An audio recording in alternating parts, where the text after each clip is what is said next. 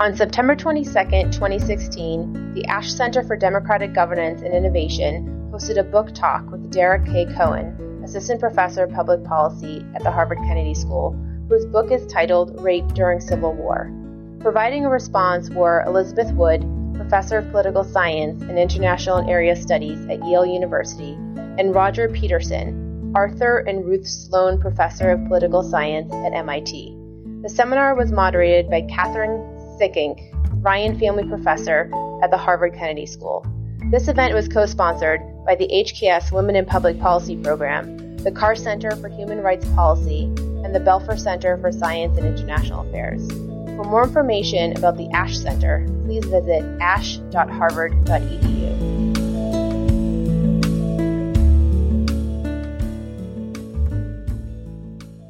I am Catherine Sickink. I'm the Ryan Family Professor of Human Rights Policy here at the Kennedy School, and I'm affiliated, in fact, with the Carr Center as one of the sponsoring organizations along with the ASH Center for Democratic Governance and Innovation, a little bit much, maybe? Okay. And the Belfer Center of this event.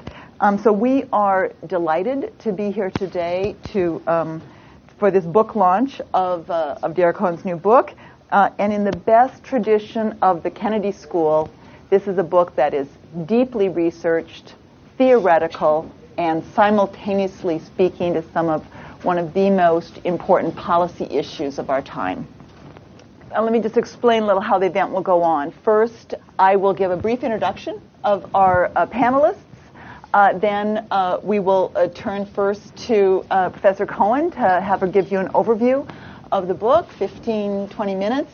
And then each of our remaining two panelists will speak for approximately 15 minutes. And then we will open it up to your questions and comments. So first I want to begin by many of you here already know Professor Dara Cohen, but for those of you who may not yet know her, I just want to say she's an assistant professor of public policy here at the Kennedy School. She received her PhD at Stanford University. Her research and teaching interests focus on international relations, including international security, civil war, and especially dynamics of violence, gender, and conflict. The book we're discussing today, Rape During Civil War, examines variation in the use of rape during recent civil conflicts, and the research for the book draws on extensive field research in Sierra Leone, Timor-Leste, and El Salvador. Now, the book is a very much revised version of her dissertation, but I want to point out the dissertation won one of the American Political Science Association Best Dissertation Awards. And for her earlier work, an article also on sexual violence in wartime, Cohen also received the Heinz Ehlau Award for the best article published in the American Political Science Review, a major review in our field of political science, so no small feat. Now, after Dara Cohen's remarks, we're very privileged to have two leading experts to provide comments. And first comments will come from Roger Peterson. Roger is the Arthur and Ruth Sloan Professor of Political Science at MIT, where he's taught since 2001. He's an expert on civil war, civil-military relations, and ethnic politics, focus on Eastern Europe and the Balkans in particular. He's written 3 books. The latter of those, the most recent one, is called Western Intervention in the Balkans, the Strategic Use of Emotion in Conflict, from Cambridge in 2011. And it has won so many awards that I actually can't list them all here because it would take too long. But he is currently working on a book manuscript with the interesting title that already makes me want to read it, called A Social Science Guide to the Iraq Conflict. Then finally we'll turn to remarks by Elizabeth Wood. She's a professor of political science and international area studies at Yale University. We're particularly grateful for Professor Wood coming up from New Haven just for this event. She is the author of 2 books, Forging Democracy from Below, Insurgent Transition in South Africa and El Salvador, and Insurgent Collective Action in Civil War in El Salvador. Also the co-editor of others, as well as the author of numerous articles and book chapters. Most importantly for our purpose for this event, she is a very major expert on exactly the topic of Professor Cohen's book, Sexual Violence During War. She's written a number of articles and chapters on this topic, and in fact is writing a book on the topic yourself right now, right? And also for here at the Kennedy School, I should note that she's also contributed, as has Dara Cohen, a number of very important public policy publications and made interventions on the topic of rape during war. So we're very appreciative of the panelists, and we're going to turn right away to Dara Cohen and her overview of her book. Here.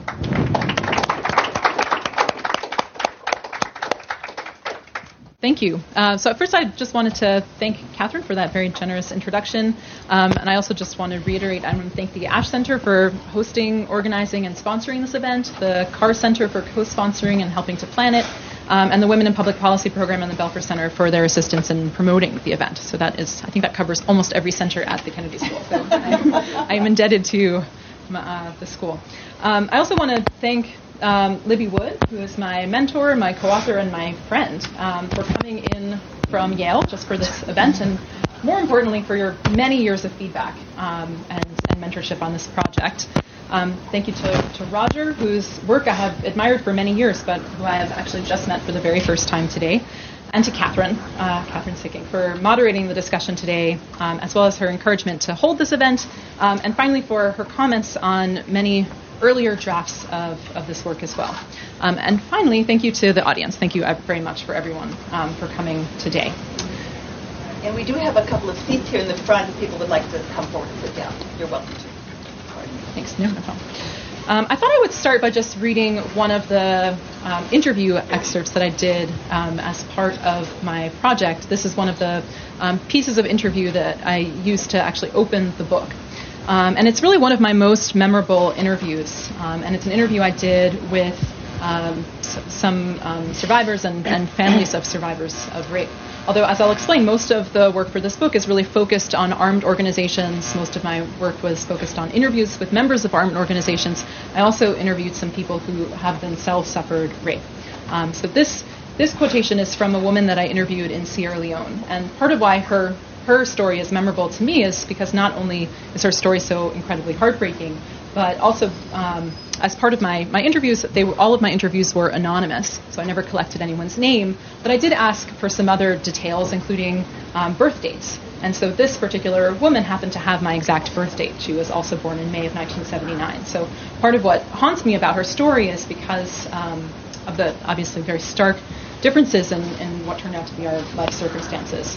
I want to note just briefly that this is a disturbing description. So what she says during our interview. So she says, the rebels finally came to Freetown when I was 18 years old. I was hiding in a house with my family when the rebels came to the door and said that they were here to get ladies. They grabbed me and they brought me outside. They tied my legs and arms to a car. 8 men raped me in front of my father and my whole family. I was a virgin and I was very attractive. In my family, we don't talk about what happened to me. In Africa, virginity is highly prized. I will not be able to marry now. Her story is horrifying, and there are many, many more stories like this in the war-affected areas of the world that have experienced episodes of mass rape.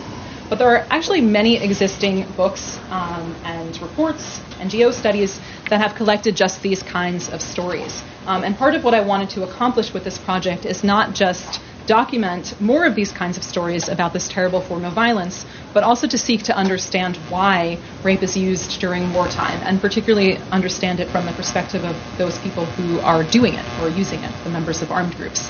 I realized as I was starting this project that much of what we know about rape is extrapolated from victims' and survivors' narratives. But one of the central questions for me is, what does it really mean for rape to be used as a, quote, weapon of war? Which is how it's often described in our current policy discourse. In addition, one of my goals with this project was to approach this very visceral, emotional, and difficult topic using the tools of social science inquiry, in much the same manner that many of my colleagues have studied other forms of disturbing political violence, such as mass killing, genocide, and child soldiering. So for the most part, the book and also my presentation today approaches the topic with a type of scholarly distance rather than outrage, although outrage certainly guides my choice of this topic, as well as my passion for assisting policymakers and practitioners in attempting to reduce the incidence of wartime rape in the future. So how do I approach this topic in this book? As Catherine mentioned, I did research in 3 post-conflict countries, in Sierra Leone, Timor-Leste, and El Salvador. Both Sierra Leone and Timor-Leste are mass rape wars. In Sierra Leone, the majority of the rape was perpetrated by a rebel group. In Timor-Leste, it was perpetrated by the Indonesian military. And El Salvador is something of a negative case. It's not that it had no rape, but it had a much lower incidence of rape, and the rape that happened was mainly perpetrated by the armed forces. Most of what I was doing, again, was interviews focused on ex-combatants, asking them about their experiences with violence in their respective armed groups. And I combine these interviews with a cross-national statistical study that looks at all major civil wars between 1980 and 2012. So I want to just say that the book is about rape by armed fighters against civilians during contemporary civil wars. And I want to note that this is a subset of the sexual violence that happens in the world. Right? What occurs during wartime is not just rape, but we're getting better and better at documenting what happens during wartime. And there are many forms of sexual violence. I also want to say there's no consensus definition of what constitutes sexual violence, but there are many forms of sexual violence that happen during wartime. We have documented cases of things like forced marriage, sexual slavery, sexual mutilation, forced pregnancy, forced abortion, forced sterilization. And all of these forms of violence are important. They all deserve study, but I think they all probably follow their own distinct logic, and they're not the topic of this book. Despite the attention that some of these other forms of sexual violence have received in recent years, including things like the sexual slavery instituted by ISIS, a system of sexual slavery, rape is just one type of violence, sexual violence that we see during wartime, but it's probably the most common type, or at the very least, it's the most commonly reported type of direct physical sexual violence that occurs during wartime. Rape occurs during peacetime, of course, as well, and in other types of wars that aren't civil wars, and in other kinds of violent events that don't rise to the level of a war. And we also know that rape, even during the context of wartime, is far more likely to be perpetrated by an intimate partner, by, for example, a husband, a boyfriend, or an ex-partner, than by an armed fighter.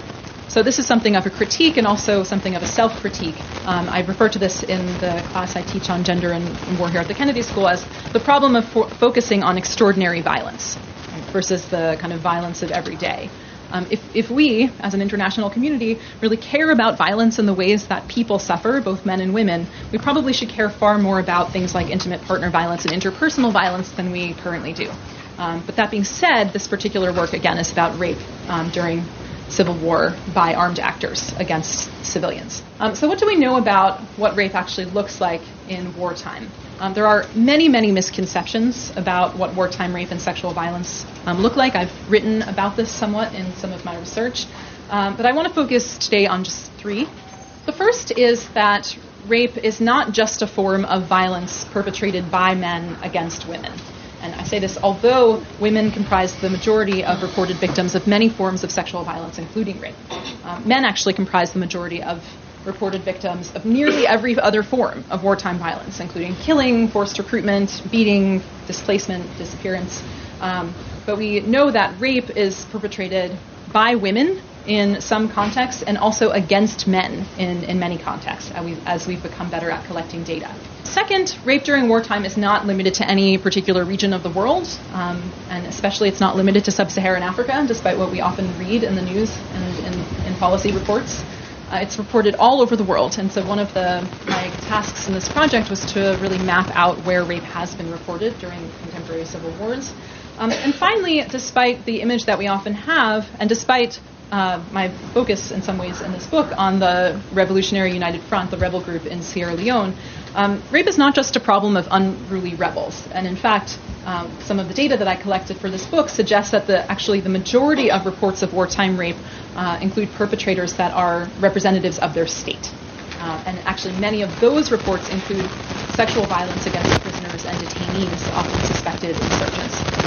I think there are some interesting patterns that maybe someone else will explore in their dissertation and book someday.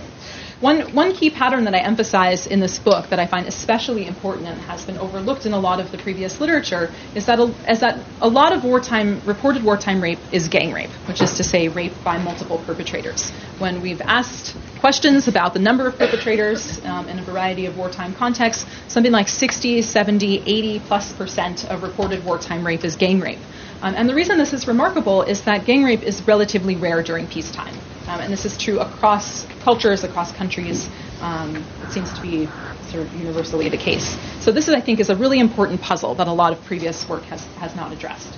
There are a set of common stories that scholars and others have told about why wartime rape happens, and part of what I do in this book is try to distill some of these explanations and talk about what they are lacking or how they're flawed, how they might be biased in some ways.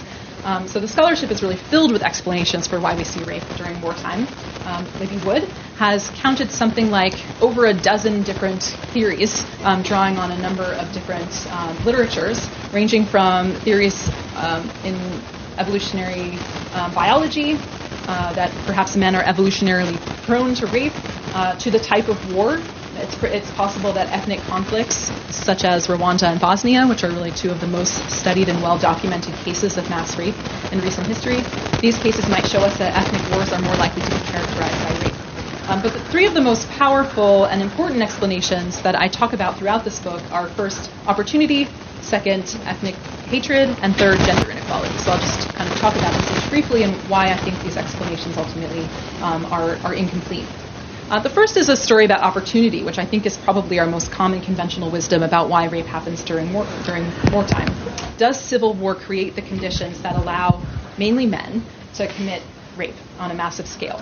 And often the story here is about the degree of state failure, the level of chaos that happens in wartime, the fact that there's very little enforcement of laws in some cases, that there are young men armed with guns sort of roaming the countryside, maybe they have access to drugs, or alcohol in a way that they didn't during peacetime. And a lot of these arguments assume that there is a kind of inherent male desire to commit sexual violence that is kept in check by society when it's not at war. But, of course, not all men rape, even during wartime, even under conditions of complete chaos, and even given ample opportunity. And we know that wartime rape is often quite brutal, and as I mentioned, often has multiple perpetrators. So while opportunity may help us understand some rape by some individuals, it doesn't really help us understand how or why armed groups as a whole adopt it, or why the form of rape changes, again, from kind of mostly single perpetrator rape to mostly chain rape. Second are arguments about ethnic hatred. And the question here is, does ethnic hatred, which we know to be at the root of many contemporary conflicts, seem to account for increased incidents of rape? And I find in this book that the answer is no. That increased reports of rape do not seem to be associated with ethnic wars, even with secessionist wars, or even with periods of genocide during civil wars. And one kind of depressing reason for this is that ethnic hatreds are very common. And they're so common they don't really help us explain the incidence of mass rape, which is thankfully fairly rare. So put another way, there are many ethnic wars with no rape, there are some ethnic wars with mass rape, and so ethnic hatred doesn't really help us, again, it doesn't serve as a key explanatory variable. Finally, I consider in the book arguments about gender inequality, which is a question around how women are treated in terms of their social, political, and economic rights in a country influence whether women of that country may be subjected to rape if that country experiences a civil war. On the one hand, the answer, I think, is obvious, and it's yes. Right? Rape is chosen, certainly, in part due to its symbolic meaning. It's closely tied to the ways that women are viewed in that society, to ideas and norms around sex and sexuality. And the research does show us, the political science research clearly establishes that countries that have poor gender equality are much more likely to experience wars, controlling for everything else we know to be associated with the onset of war, than are more gender equal countries. But given that a war has already begun, which is the universe of cases that I study in this book, whether a country has better rights for women doesn't then help us distinguish which of these countries is more likely to have an episode of mass rape. In the book, one of my critiques of the current scholarship on wartime rape is that we've really been focusing, in some ways, on the wrong level of analysis, and as a result, asking the wrong questions. Macro-level factors like the type of war or the level of gender equality in a country don't really get us very far in understanding the root causes of rape. So one of the most important takeaways from this book is that the key factor to understanding why rape occurs in some places and not others is the armed group itself, not the geographic region or the country or the religion, majority religion, or the type of war, or broad background conditions like level of gender inequality. While some of these factors do matter quite a lot in certain specific contexts, I argue that really the armed group itself is key. I think there's an illustration of this in the case of Sierra Leone, which again is generally considered a mass rape war. In the Sierra Leone Civil War, there were 5 or 6 major armed groups fighting in that war, and these groups are demographically very, very similar in terms of the ages of the recruits, the backgrounds, the tribal affiliations of the recruits, the level of education, their level of poverty. But only one of these groups, the Revolutionary United Front, or the RUF, is thought to have committed the vast, vast majority of the rape in that war. And so this raises for us a really interesting social science puzzle about why the RUF rapes so frequently, but not the other groups. And again, I think it makes clear why explanations based on broad social conditions like patriarchy or gender inequality, the level of development in the country, etc., why these are insufficient to really help us understand the phenomenon. So why does rape happen in wartime? One of the argument I advance in this book I call combatant socialization. And the kind of key central finding in the book is that armed groups that recruit their fighters through abduction, through kidnapping, are more likely to commit mass rape and are particularly more likely to commit gang rape than are groups that recruit their fighters voluntarily. In the book, I draw on anthropology and sociology and look at literature on gang rape. And I argue that gang rape creates social bonds between members of groups who do not know each other well and who really have no reason to trust one another. In a nutshell, I argue that participating in group rape helps break ties to fighters' past and forges new bonds with their peer fighters. Sexual violence, in this view, is a unit-level phenomenon which is innovated from the bottom up for the purpose of creating cohesion amongst groups of frightened strangers. So I argue in the book that this is a new explanation that I find strong support for in the statistical analysis and through a series of case studies supported by fieldwork that I did with former fighters in Sierra Leone, Timor-Leste, and El Salvador. I do want to say it's not the only explanation I find support for. In each of the chapters of the book, I look at other possible explanations for what could explain rape in that particular case. And ultimately, I find some support for arguments about opportunity, that reports of wartime rape are also associated with measures of state weakness and state collapse. I find that insurgent groups that are funded through lootable resources like drugs and diamonds seem to be more likely to commit rape, but these all sort of fall under the umbrella of our arguments about opportunity. But we might ask ourselves why rape is used for creating cohesion in these kinds of armed groups that have forcibly recruited their fighters. Why not something more pleasant, like chess or soccer? And I think the answer to that, this is something I really struggled with as I was kind of revising the dissertation into a book, because I'm often asked this question. And I think the best answer I can give to this question is that there is evidence from a number of contexts that sexualized violence conveys meanings that other forms of violence simply don't. Scholars have studied this kind of using sexualized violence in this way in fraternities, in prisons, and in gangs. The central argument is that groups of men or groups of mostly men use sexualized violence essentially as a means for sorting and organizing their group. One very important finding from laboratory experiments from psychology is that when men's masculinity or sense of manhood is threatened in some way, men seem to be more likely to choose then a task, if they're asked in a laboratory setting, that involves some form of physical aggression, like boxing, rather than something more neutral, for example, completing a crossword puzzle. I think this finding and the set of findings around this form the basis for what one set of scholars calls precarious manhood. And at its root, this concept refers to the need for men to physically perform or demonstrate their masculinity, their manhood. So moving this from the laboratory into the wartime context, I argue that it's really hard to imagine a more masculinity-threatening act than abduction into an armed group. Rape is both physical and a sexual act of aggression that may enable the perpetrator to gain back some semblance of their lost sense of masculinity. I do want to say that this is not limited to men.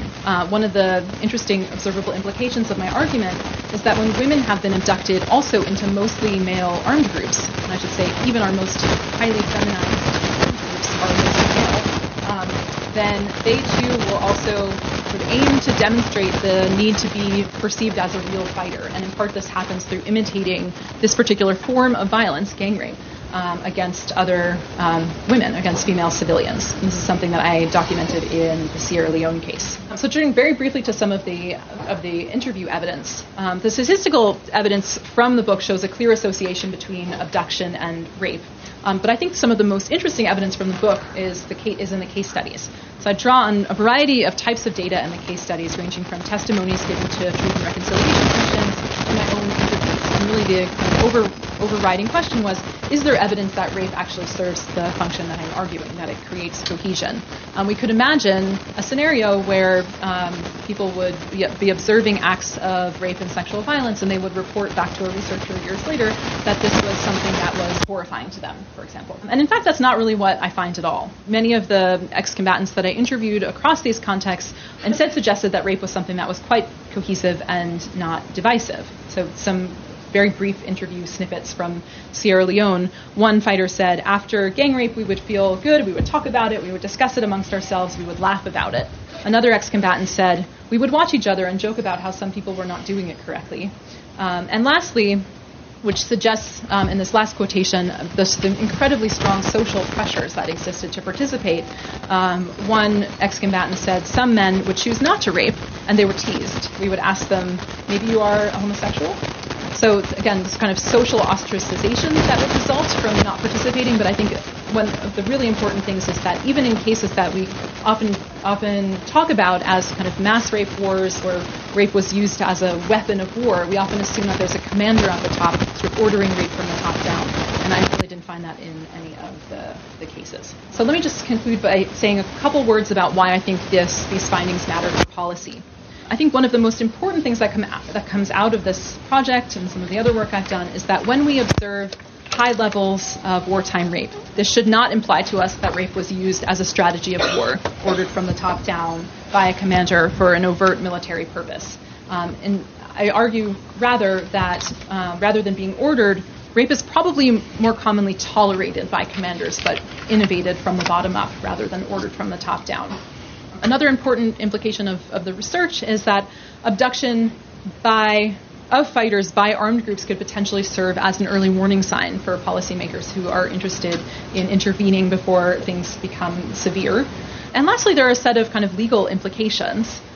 Most importantly, I think, is the kind of chain of command evidence that lawyers are often most interested in, looking for sort of orders again from the top down, are likely very rare. It's not that they don't exist, and we do have some well-documented cases where there have been orders to rape, but I think those kinds of cases will be very rare. And I think this is especially important because a lot of the policy discourse around how to prevent wartime rape now is focused on the so-called impunity gap.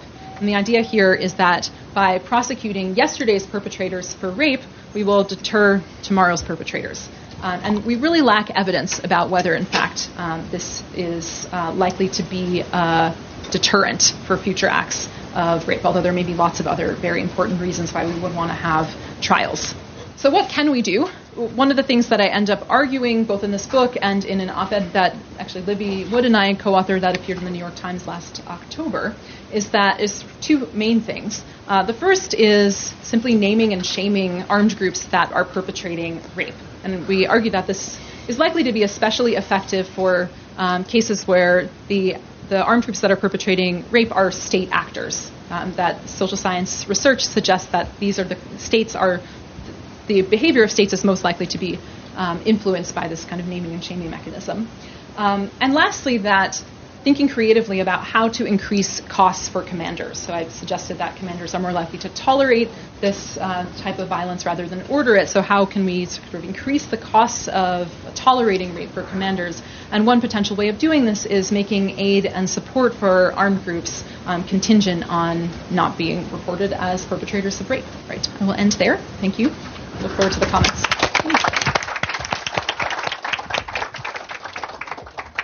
Thank you, Dara. And for the people who may have come in late, I just wanted to again say that this is Professor Roger Peterson, who's the Arthur and Roosevelt Professor of Political Science at MIT. Thanks. Well, I thought, how can I say something a little bit different? There's a lot of reviews, a lot of good reviews, and talk about the book and sum things up. Do I have something more unique to say from a different perspective? So I think maybe I do on two issues here. One is combat socialization, which is one of the major fundamental points in the book, and the other is sort of ritualized violence. So why do I have something a little bit different to say maybe on combat socialization? Well, I've been working the last 4 or 5 years with military officers coming back from Iraq, and I try to get them at the company level, captains at the company level. And because of that, I was asked to serve on the MIT ROTC advisory board. So I'm on that. I was also asked to serve as advisor to incoming freshmen in the Army ROTC program.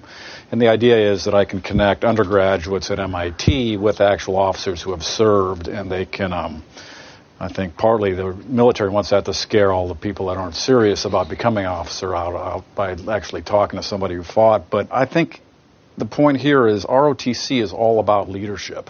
The graduates that will come out will be first lieutenants, and they'll be in charge of a platoon. Platoon usually has 25 to 50 soldiers, depending on where you're at in the services. And the entire game in that is to build small unit cohesion. Leadership and small unit cohesion. That's what you're taught in the ROTC. So there's a whole program about how to do this. And Dara's book is really getting at how this is happening in this other kind of way in these war zones. So just to put a very simple graph on the board here, you have a unit, and there's a commander of the unit, first lieutenant at the platoon level, captain at the company level, but there will be individuals, and these individuals will have different levels of abilities and things related to cohesion. They'll have different levels of trust, different levels of morale and pride in what they're doing. They'll have different levels of cohesion. Now, the X pluses I'll put here, these are the ones that have those qualities, that have high cohesion. The X minuses would be the ones who don't have those qualities. And the X's would be someplace in between. Now, you'll get people thrown into a unit in wartime, and as Dara points out in the book, these X pluses are likely to come from volunteers. They're going to come and they're already going to be wanting to be in the unit. They'll have morale. They'll have some form of cohesion. Or you might get groups joining from outside that already knew each other and already had cohesion between themselves and morale, and they'll become the X pluses. Now, the X minuses are the ones that are the problematic one that Dara is dealing with. These are the ones that get press ganged into service, who don't want to be there but are forced into it, or they're abducted. They don't want to be there. They have no morale, no cohesion. And then the middle ones are sort of, this is what you'd expect in the conscript army. People come in and, they're not so cohesive or morale, but they're not this. Now, what is the game in Dara's cases is that gang rape is going to turn the X minuses into the X's or the X pluses. And that's a pretty interesting kind of way to do this. So the unit commander looks at the nature of the unit, looks at the mixture of these types, and tries to move as many members as possible into sort of the X plus category. So one thing here, the ratio of the X plus X, this is not what Dara says, but how I might look at it, X minus can help predict the actions of the small unit commander. So one way of looking at Dara's book, press ganging and abduction creates a high proportion of the X minuses.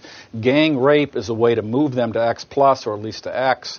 Why does the local commander promote or allow this means to social cohesion? Why? And the answer that Dara provides is there are no other alternatives, really. There's no chance to choose the more basic methods of an ROTC program to transform these kinds of people. The military they love formulas, the military, like F3EA for the Special Forces. That's find, fix, finish, exploit, analyze, clear, hold, build. They have these things. For cohesion, cohesion equals S plus S plus S, which is stability plus stress plus success equals cohesion. So stability is you get the same members for a long time. You get the same X's in here. They'll know each other, and they'll gradually become X pluses through their own experience. How else do they come? They get into stressful situations. That's the second S. And then through stress and through being in combat and actually having that experience together, they get transformed into the cohesive unit. And the third thing is success. You actually perform a successful action in the field. This gives you pride, builds morale. So these are the things the usual military does to create this cohesion.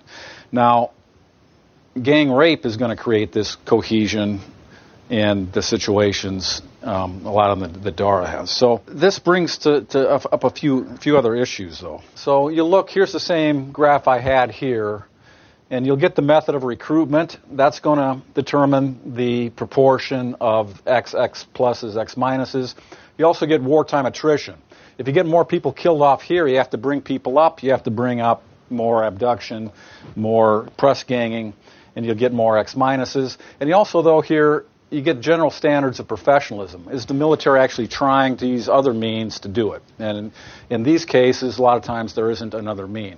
And then the unit commander has to choose team building, common actions, or gang rape.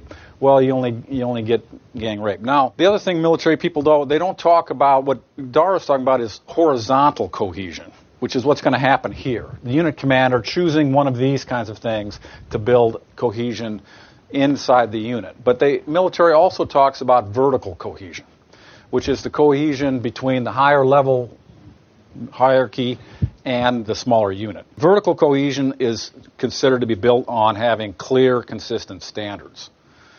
If you know that what the officers above you expect, if you have clear standards and you obey them, and you'll have sort of, this is going to enforce the chain of command.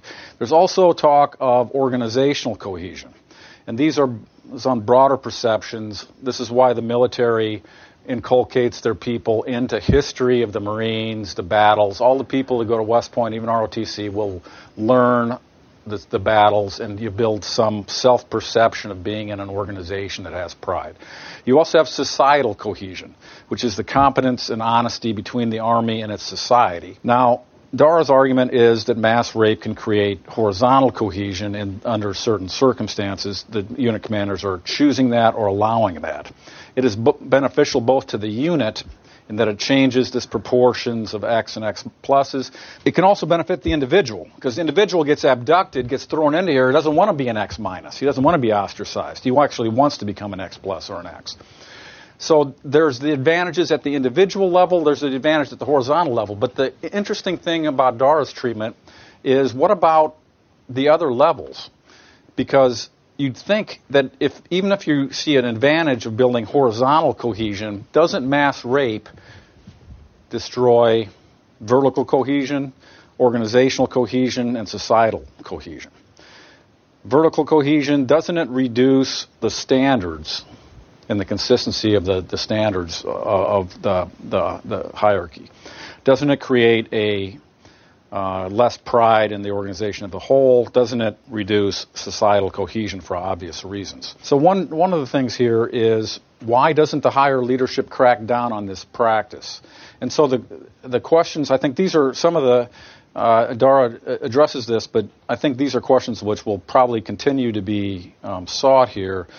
Is it because the higher leadership itself sees the horizontal benefits as outweighing the negative aspects? Or is it that the higher leadership cannot do anything about what goes on at the lower levels because it's just not a professional army with a chain of command? Or is it the higher leadership is not really aware of the practice of mass rape, or is in some convenient form of denial? So this is sort of ideas of cohesion at different levels, and the argument, I think, has something to say about all of this. You'll notice, too, in comparison to Calivus, who I just taught. Unfortunately, we all have to teach Calivus all the time, Civil War. I went to grad school with the guy, so this really grates me, but we'll have to do it. But he talks about the level of violence as a dependent variable. But violence for Calivus is jointly produced. It's what people at the higher master cleavage level want, their politics, and it's what people at the lower levels want. And these two things together are jointly produced. Now, Dara's book is saying it's not jointly produced, mass rape. Mass rape is coming from the needs at the bottom, not from the top. It's not a strategic part of the game.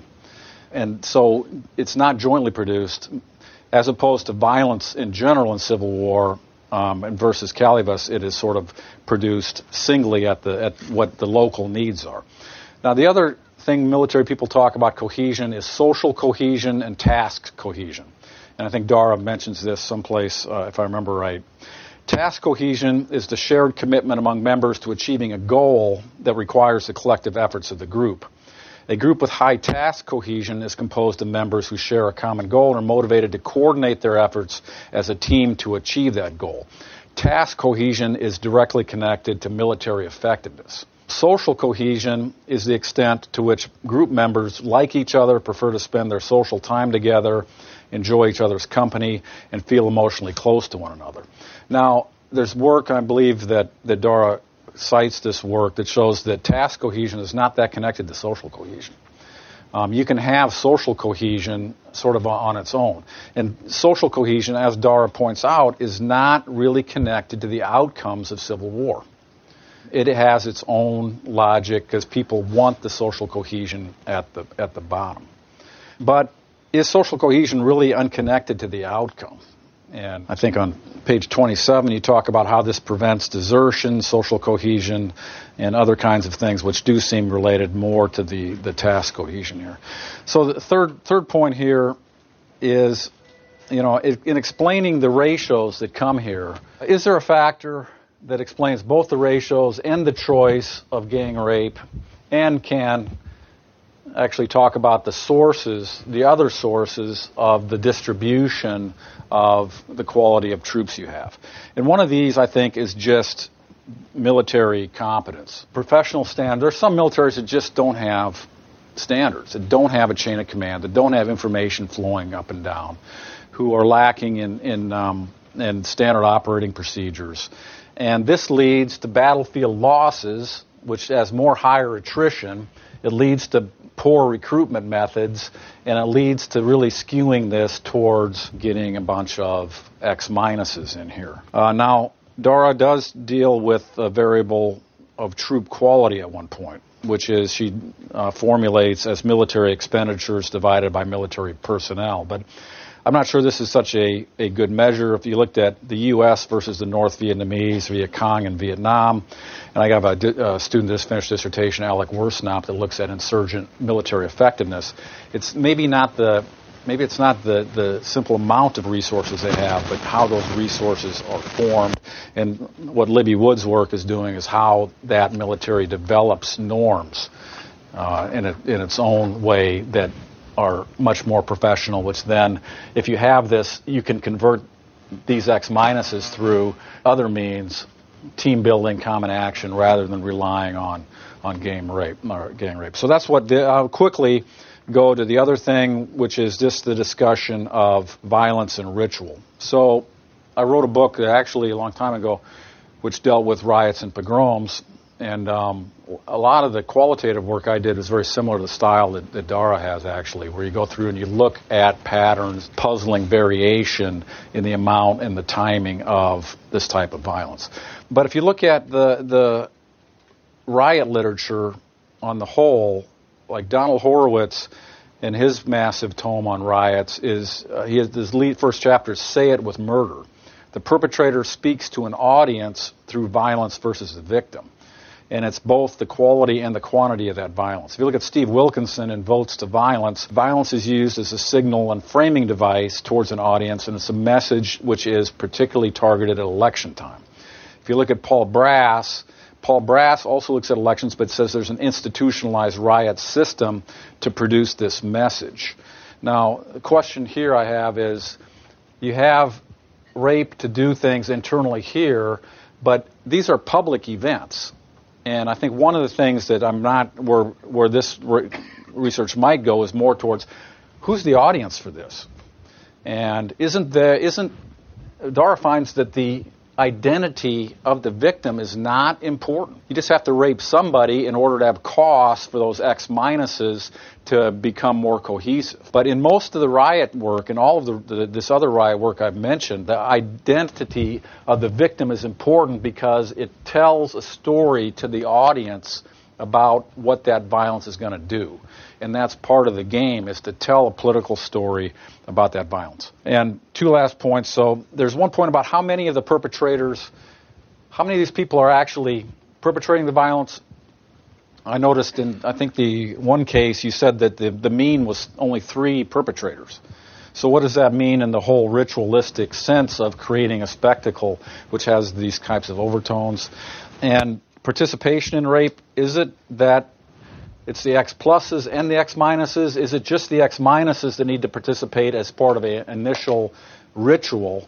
If it's all of these together, that has a different meaning about who is participating in it. And you get to this point about whether it's an institutionalized sort of system in the way Paul Brass said about riots. So I'll stop on those points. Much. And now the final comments from Elizabeth Wood, Professor of Political Science at Yale University. Yeah. It's really my pleasure to be here to celebrate this remarkable book. Catherine used the word remarkable as well, and let me linger a bit on why it's remarkable. This book has it all: an original data set, interviews gathered in 3 field sites in 3 continents, an original argument, and important policy implications. So I'll focus on its contributions to social science. In short, the achievements of the book and the related articles. So about the data set. Dara painstakingly coded the reported incidents of rape by state forces and rebels from 1980 to 2009. Being the good social science that she is, she, acknowledging the fact that these numbers are very fuzzy, she binned it, right? So 0 meant that there was no rape reported by that force in that year. 1 meant that there were scattered reports. 2 is more frequent. And then 3 is reports of massive or systematic rape. And so by constructing this data set, then she could document the variation in who and to what extent we see organizations engage in rape, both states and rebels. And so, as she laid out, that means that she could debunk many of the extant claims about rape during war, many of which had been based on cases like Bosnia and Rwanda, right? So we were making the mistake of studying only those cases where rape had been massive and thinking we therefore understood rape during war. So by showing that not all armed organizations, be they states or rebel groups, engage in moderate to high levels of rape, she confirmed a claim that had been made based on case studies that there was this variation existed, and really nailed this very important policy implication that rape is not inevitable during war. If we see a lot of our armed organizations that don't engage in rape, then some of the rhetoric around this really needs to change, and that gives policy a very good way to grab onto this issue and do something about it. So second fact that she showed is that the fraction of state forces that engage in high levels of rape is higher than the fraction of rebel forces that do so. We didn't know that before. That was new, right? So much of the imagery is about rebel forces, but in fact, state forces, as a fraction of state forces, that fraction is higher. And then third, she pointed to the case of Sierra Leone, where the rebels engaged in high levels of rape and the other forces did not. She shows that that sustained asymmetry is true of almost 40% of civil wars. That is a theory-laden fact that we also didn't know before. And I think that some of the work that's being done now is trying to really explicate that fact, which the data set documented. Okay, so the original theory, she laid it out for you. Others had pointed to the role of rape in socializing people into armed organizations like gangs. So there are some gangs that you're forced as a new recruit to engage in rape, for example. And we know that participation in that does socialize people. But Dara sharpened the argument to explain the variation in the data set by pointing out that it's groups that forcibly recruit. So that could be state forces that wait outside high schools or wait outside pool halls or movie theaters and just sweep kids off the street. Or it could be rebel forces that sweep through villages and just forcibly and nearly randomly pick people up off of their homes. They then face this problem of how to forge the kind of cohesion that's necessary to survive in the midst of a civil war. So her argument then leverages the power of taboo acts. Right? So gang rape is not something tolerated in society. It's a highly taboo act. And so combatants force new recruits to participate in gang rape. And that participation forges the social bonds necessary for social cohesion. And it breaks the ties with the community. A lot of the gang rape actually happens in the recruit's home community. in front of the public of that village. So you're breaking those ties and forging these other ones. Now, of the different kinds of taboo acts that you can imagine happening in that scene, why gang rape? Why not force people to kill their mother, for example? Well, Dara laid out one argument about precarious masculinity and makes in her written work another argument about venereal disease. People participating in gang rape are very likely to catch and spread venereal disease, and she shows in her remarkable interviews in Sierra Leone that combatants understood that. They knew the kind of risk they were running. And untreated venereal disease out in the forest in Sierra Leone is a very ugly disease and really undermines the effectiveness of a military organization. So those are some of the reasons why it's gang rape, not something else. It's precisely because it is so costly that if forced to do it, you come out the other side of that experience with these social bonds. Think about some of the humiliation that we know occurs in fraternities, in marching bands, and so on, right? That kind of humiliation and hazing leads to this strong social bond afterwards. Okay, so an original theory. Field research. Dara is one of the few researchers who has talked not to victims, not to combatants generally, but combatants who themselves raped. That is a strong achievement on the field research side. And what she found supports the mechanism that she emphasizes in her theory, particularly in the interviews in Sierra Leone, that the combatants were not ordered. They were forced to participate, and they understood the medical risks they thereby ran. So, among other things, it's a beautiful example of multi-method work, right? That you have the original data set, original theory, and this great field research that demonstrates the mechanisms. So, stepping back and thinking more broadly, the work is, you can see it as part of a recent stream of social science that focuses on the internal processes of armed organizations, their institutions, their practices, and so on. So call that the organizational turn.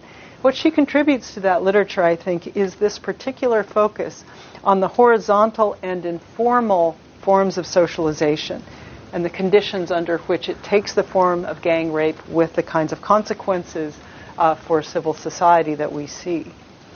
Moreover, it remarkably contributes to bringing research on sexual violence into the mainstream of social science. So, if you'll let me to digress for a minute, I first met Dara about a decade ago at a conference. One of her advisors at Stanford, Jeremy Weinstein, with whom I had a long, ongoing correspondence about his work and my work, emailed me to ask me to meet with a very promising student who was interested in wartime sexual violence, which I was working on.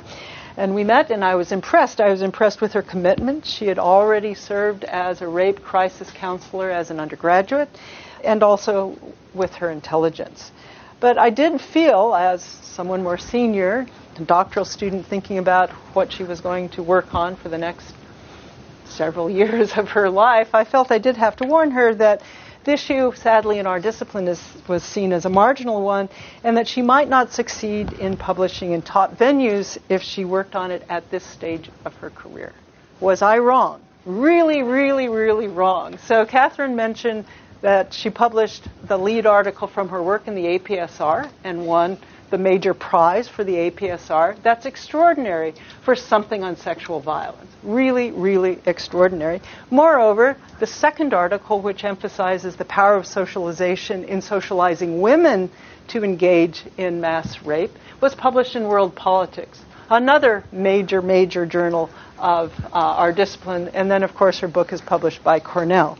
So I think it's very important that to acknowledge the way in which Dara's work, by doing such excellent social science, is moving this subject into social science more generally. It's really an extraordinary achievement, a testimony to her intelligence, judgment, good intellectual judgment, and her perseverance. Moreover, working with Ronhild Nordis at PRIO, she then took her data set and built it out to a data set called the Sexual Violence During Armed Conflict data set that sits at PRIO. You can download it and do all sorts of things with it.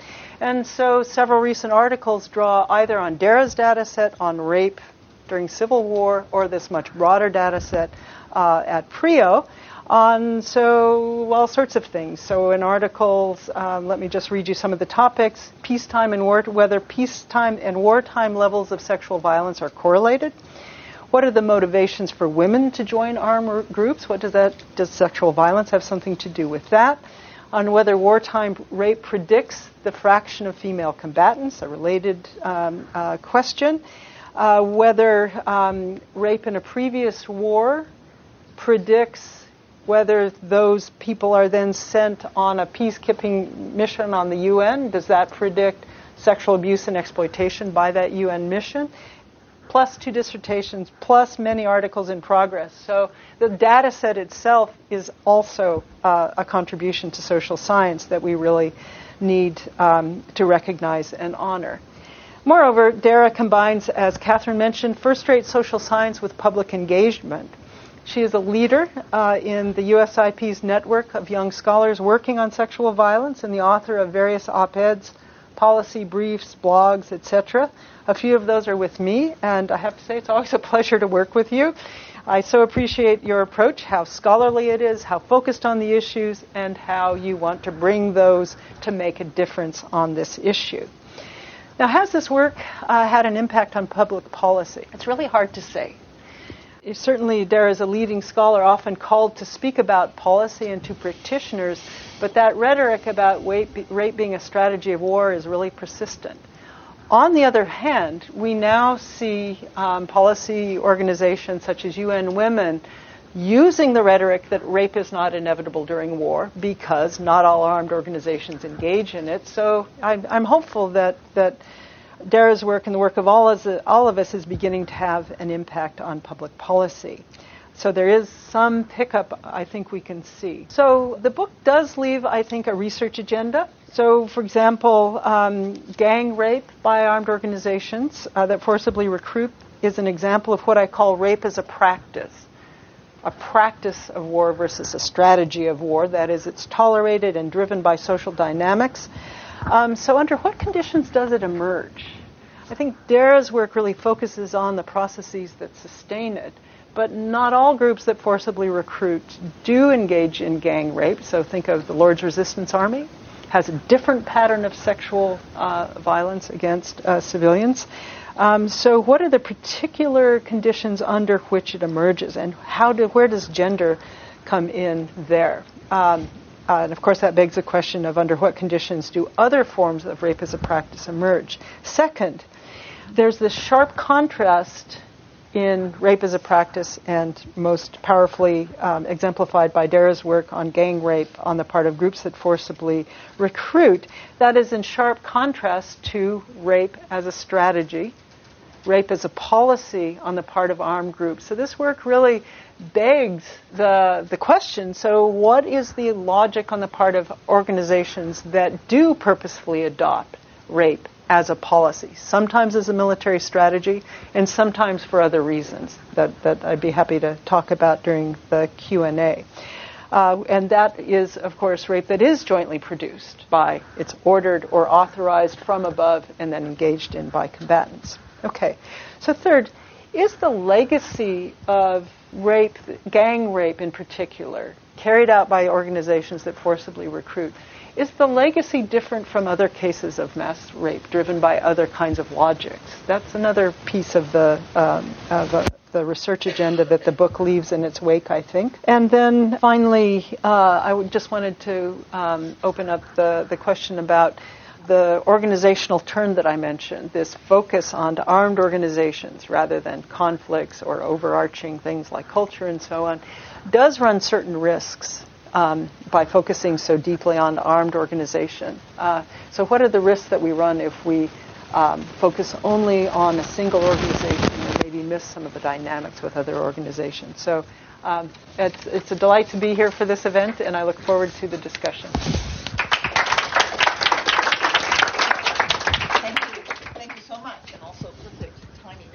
So we're opening it up to you. If you could just please identify yourself before your question and or comment. Ed Loganwald, here at the Kennedy School.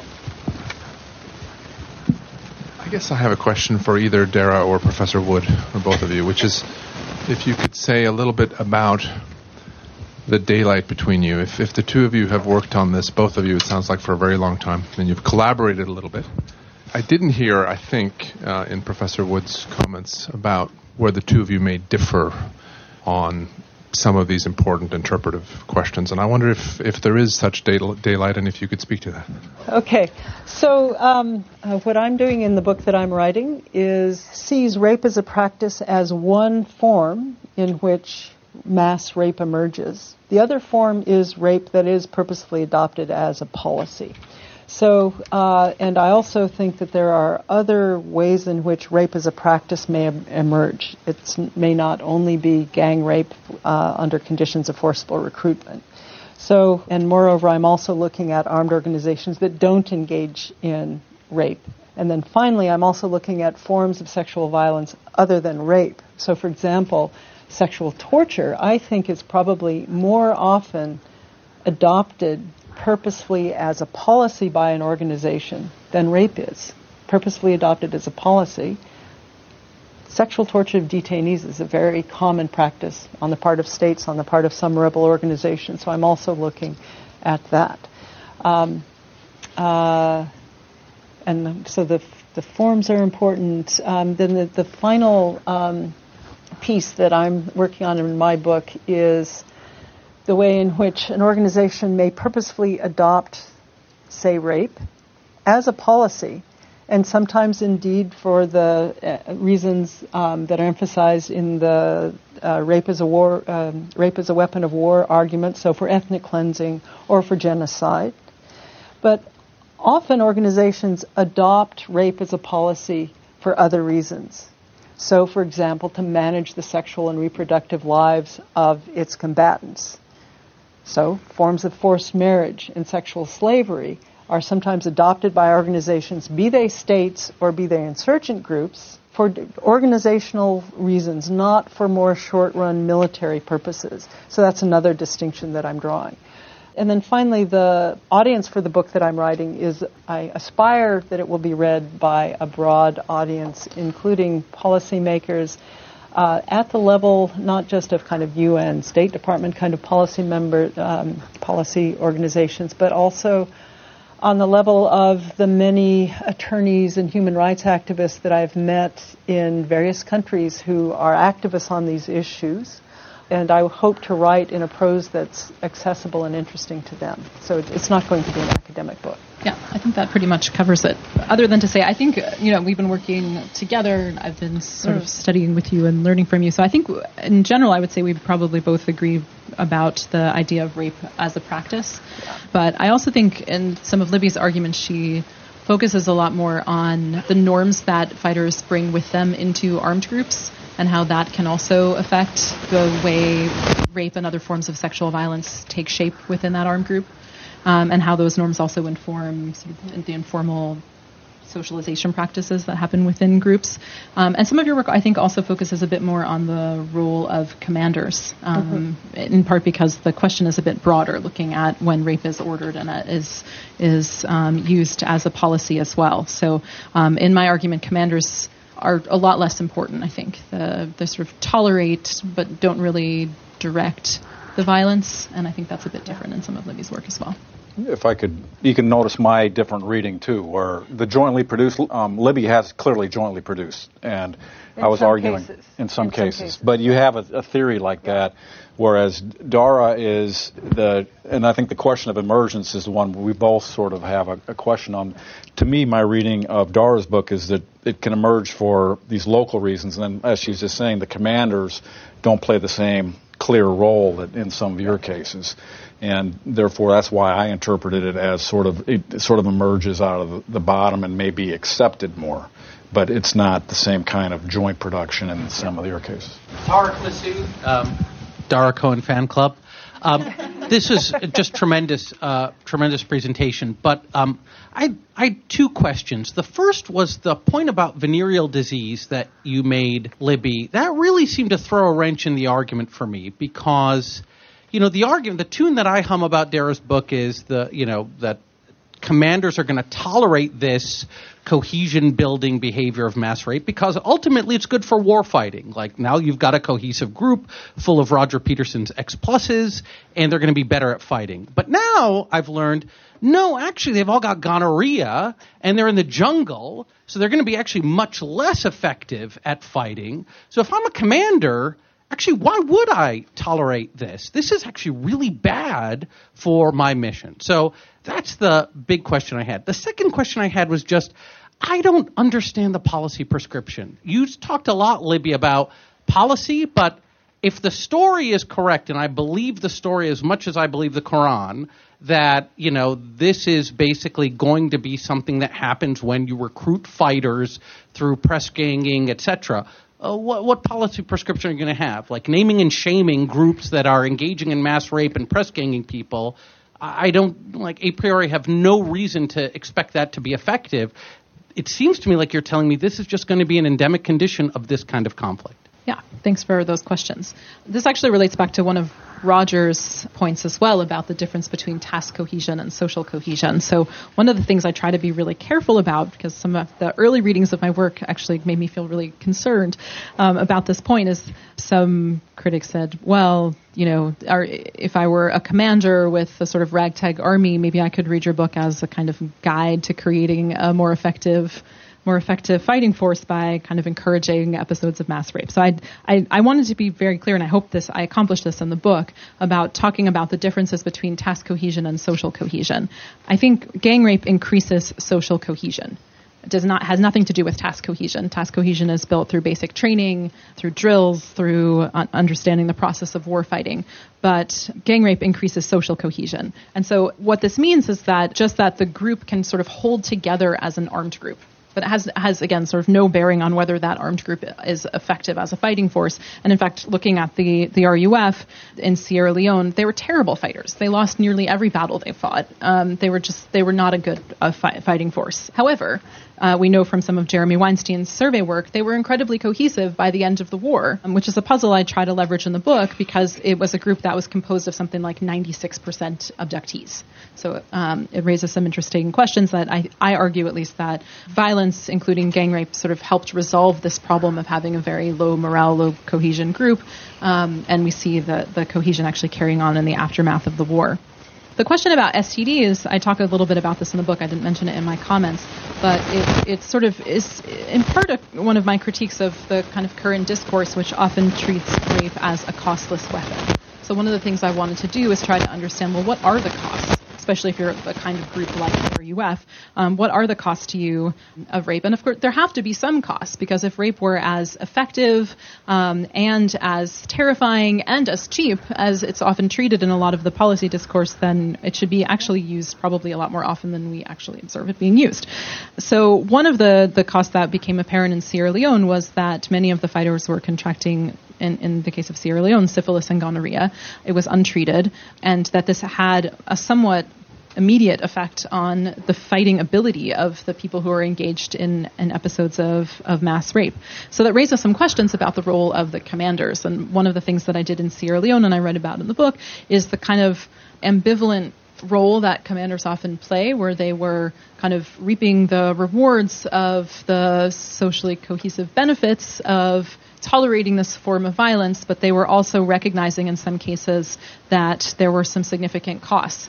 There's one story that I include in the book about a commander who was explaining that he felt, again, in this sort of ambivalent way, that there was an important role for rape in some sense, but he described a story where one of his kind of best fighters got sick with gonorrhea and was unable to walk. He couldn't move, and so they had a choice of either leaving him behind when they had to leave or killing him, and they ended up deciding to kill him, and he was really sort of haunted by this. So anyways, there are some significant costs to rape as well, which is what I was trying to emphasize by looking at STDs. In terms of the policy prescriptions, one of the kind of depressing outcomes of the argument, I think, is that rather in contrast, I think, to this sort of dominant narrative around rape being a weapon of war, a strategy of war, where there's sort of clear policy interventions. All we need to do is find the bad guys that are ordering this, and then we will have no more rape in wartime. It's much more complicated with my argument. I think, the truth is there are limited things we can do.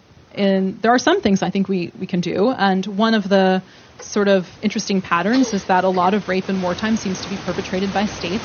And we know from some of the really interesting social science research that's been published in recent years that naming and shaming seems particularly effective for state perpetrators of human rights violations, that states care a lot about their reputations.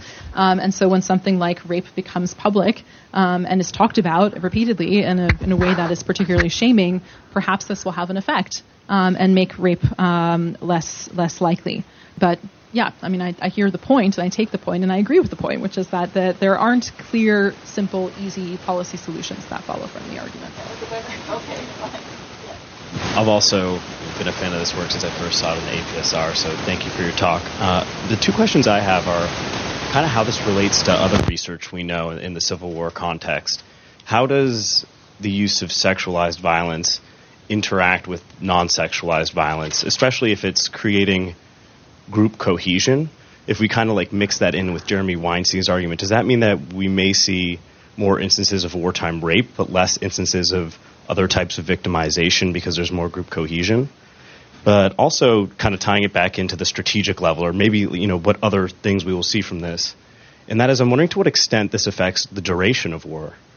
To the extent that if we're focusing a lot on the bonds that are broken with society, as Professor Wood said, does that mean that these combatants are less likely to want to go back home after war ends, or they're less likely to kind of see a conclusion, so they're more willing to fight and it increases resolve? So just kind of, I'm trying to think of more of like the downstream effects that wartime rape can have on the duration of conflict and other types of violence. Yeah, thank you. So how does this relate to other forms of violence? Well, one of the things that I was interested in when I started this project is trying to build on and critique some of the previous work that had been done. As you may know, a lot of the previous work on civilian victimization during wartime sort of operationalized civilian abuse, broadly defined, as killing, because the assumption was that, well, killing and non-lethal violence must move together. These must be highly correlated things. So let's just measure the thing that's relatively easy to measure, which is bodies, and then that will tell us something also about the patterns of non-lethal violence.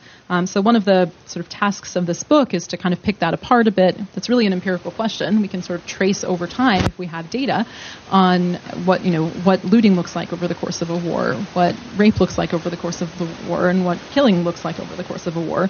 And then we can see sort of how closely correlated these actually are. In the cross-national data, I can show that the killing and rape are correlated, but not all that closely. And in the case study chapters, I try to trace in particular looting, rape, and killing when the data are available. And they're some. If you look at the trend lines over time, they're somewhat closely related, although peaks in killing and peaks in rape and peaks in looting are rarely in the same year, right? So there's sort of, I think, different underlying logics that help us understand these forms of violence. Since you brought up Jeremy Weinstein's argument, I'll just say something briefly about that. He was one of my advisors at Stanford. I respect him and his work very much. But one of the things that he does in his work is he looks at volunteer fighters, right? And he has an argument about why do people, the ways that people come to join armed groups. Is it because they're drawn due to ideological reasons, or is it because they're drawn due to the attraction of material resources? And one of my critiques of his work is that there are actually quite a number, and one of the things I do in the book is look at this, quite a number of armed groups in contemporary civil wars where there are no volunteers, or very few volunteers, or the majority of the people in the group never volunteered. They were kidnapped and literally forced to join.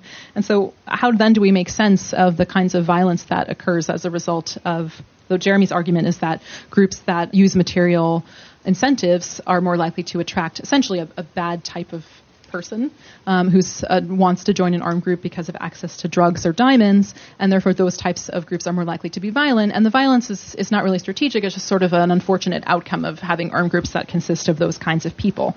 So part of what I try to do in this book is unpack some of that, think about what happens in armed groups where people didn't choose to join, and is it possible that the forms of violence are actually more meaningful than just kind of an unfortunate outcome of the types of people in the group. Finally, on your last question on duration of war, I mean, I very briefly look at this in the sense that duration is one of the variables in the cross-national analysis. But I think you're bringing up a number of really interesting questions that are sort of at the cutting edge of a lot of this civil wars and violence research, which is sort of what happens in the aftermath. Another sort of interesting question is what happens to combatants themselves. Are they more likely to go fight other wars? Are they more likely to go with their friends to fight other wars? Are they more likely to start wars within their own country? These are all sort of open questions, and I think really interesting ones that we don't have answers to yet. So we have time for one more question. So, Namrata. Hi, I'm Namrata from the Kennedy School. So I think that this is for Professor Wood. This is now outside of the realm of rape. So when you're talking about sexual violence, which is not rape, I just wanted to know how this is discussed within an armed organization. I mean, how explicit or implicit is it? Do they? I'm trying to communicate what's in my head, but basically, for instance, if there's a commander, does he discuss this with his peer group, and then is it deliberately rolled out to the rest of the organization, or is it a behavior that just happens and then the organization kind of evolves with that behavior? In the case of an organization that doesn't engage in rape? Yes. Yeah. So the person who's done the best work on this is Amelia Hoover Green, another of our colleagues in this community of social scientists working on this. And what she shows in her work is that because of the experience of war, it's likely that as combatants experience war, that they will begin to possibly do things that they wouldn't have imagined they would do earlier in the war. So the tendency of war itself is to widen repertoires and widen targeting and so on. So her argument is that if an organization is not going to allow that to happen, but really retain a very limited use of violence, then what they have to do is to repeatedly indoctrinate the combatants into why the organization does not allow that. So it's repeating that it doesn't allow that, but it's a form of indoctrination. So you're asking your combatants, you're insisting that your combatants, not just that they will be disciplined if they do something, but that these are the reasons why you should not, right? So she studied, for example, the FMLN in El Salvador, looking at their training manuals and their training practices and how reiterated that was. And one result, as she argues, is that the FMLN engaged in very little rape compared to other organizations. Its use of other forms of violence was very narrow, and so on. So that's her argument. That's what it takes. In work I've done on other organizations, I think that other kinds of institutions may be able to reproduce a low incidence of rape. So I looked at the LTTE in Sri Lanka.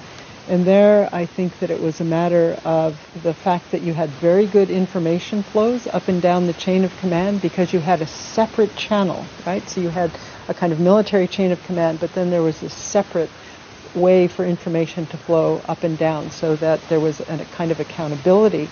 And in that case, discipline, it seemed, so people who did engage in rape were punished in really horrific ways. And so that was an organization that, though, think of the other violence that it engaged in against civilians, it appears to have engaged in little rape of civilians. What was the other channel? So it was a different hierarchy of military intelligence that was separate from the military chain of command. Yeah. Can I say just two quick things on Tarek's question?